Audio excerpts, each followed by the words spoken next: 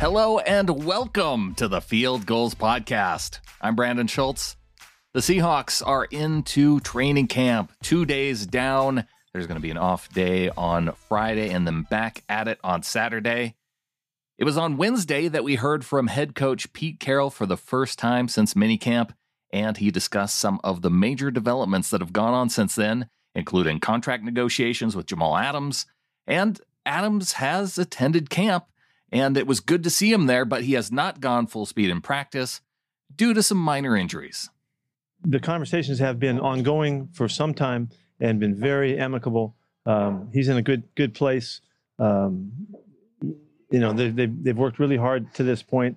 I'm very hopeful that it's going to get taken care of here soon, very soon. While Adams has his position shored up in the secondary and should be healthy, a number of other positions are seemingly up for grabs. Carroll discussed his favorite position battles he's seen at camp so far.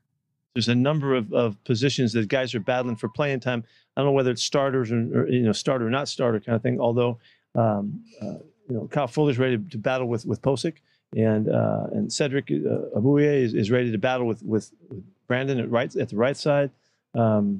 We've got some young inside guys that are battling. Simmons is going to battle, and Philip Haynes looks really good, by far the best he's looked. He's in great shape right now, so he'll have a chance to battle for how much they can play. The running back spot with Penny coming back is a really exciting place. Rashad came back at 225. He looks great. He worked out here all throughout the offseason, and it really paid off. Best he's looked since we've seen him. And then, Dallas is working for his stuff. There's a lot in Alex. That's a good spot. The tight end spot is really competitive because we don't know who's going to take the bulk of the plays. We really like the position a lot. We're really fired up about Gerald Everett. We really think he can do a ton, but we're not sure how to mix those guys yet. We got to find that out as we go through. Colby Parkinson looks exciting too for playing time, and we know Will's in there, so it's a really nice competitive spot. I look at that as a competitive spot because they're fighting for playing time, and they all can do stuff. So the corner spot is wide open with Akil Weatherspoon over there and Demarius and Pierre. Those guys are going to battle. You got a great battle going on the other side with DJ and Trey. Both those guys can play and have played, and so. I'm just keep going. You haven't heard from me in a while. Marquise Blair is an exciting battle with he and Ugo. Those guys are going to battle out at the nickel spot. If you remember, Keese was playing. He started, at the nickel spot, and then he got banged up, and Ugo took over. So those guys are at a head-to-head battle right there. And if you remember, we were really excited about Marquise and his play. The time that he can take advantage of right now when Jamal's not there really helps him get more reps and show us where he fits in. Exciting football player for us,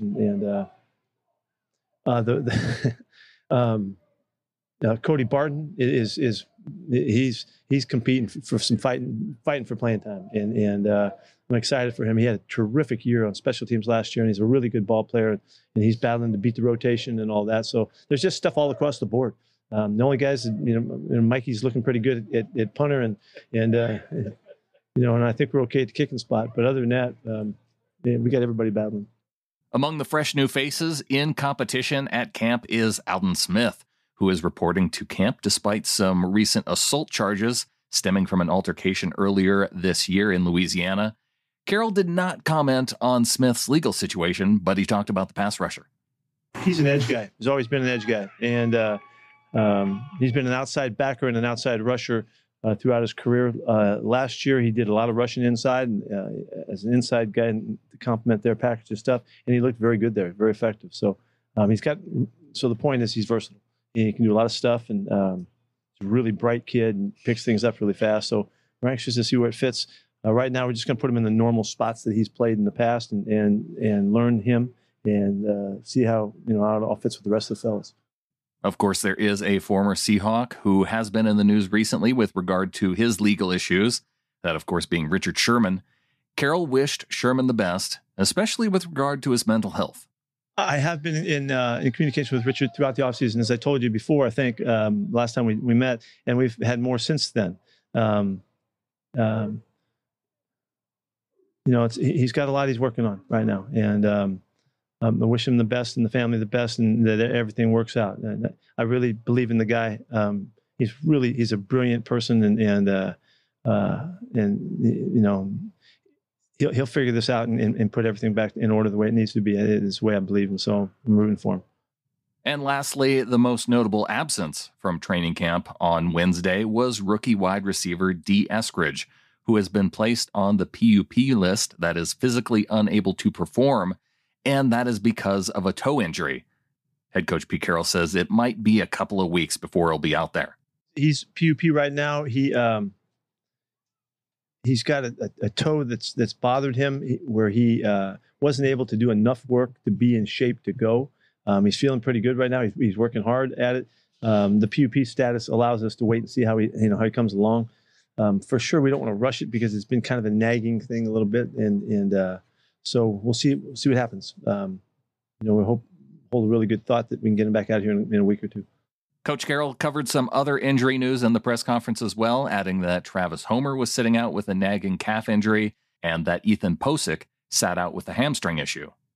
Dwayne Brown was a healthy scratch from practice, noting his age as a big reason for why Brown was not on the practice field, although Brown has been noted as interested in seeking additional years added to his contract.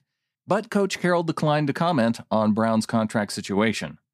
He also touched on coronavirus issues, saying that all but one player has received at least one dose of the vaccine, which is way up from the 70% number that the team was hovering around at minicamp. He said the one final holdout was due to a personal issue. He didn't elaborate, but did note that it indeed was due to a personal type issue. The team also plans to test more than once every 2 weeks during the season, even though the NFL is currently advising teams only to test once every 2 weeks. And now just a few highlights from the press conferences with Carlos Dunlap and Chris Carson. Dunlap coming in his second year as a Seahawk, getting his first experience in front of the 12s there at training camp, and he was raving about pass rusher Darrell Taylor, who is gearing up for his first NFL action. He came in really good shape. He looks like he's excited to explode off the tape. I just want to, polish the things that he don't know, because he clearly has the tangibles and the attributes to play in this league. But, football is 90% mental, so I'm trying to give him all the mental information that I can to help him speed up that curve from missing last year.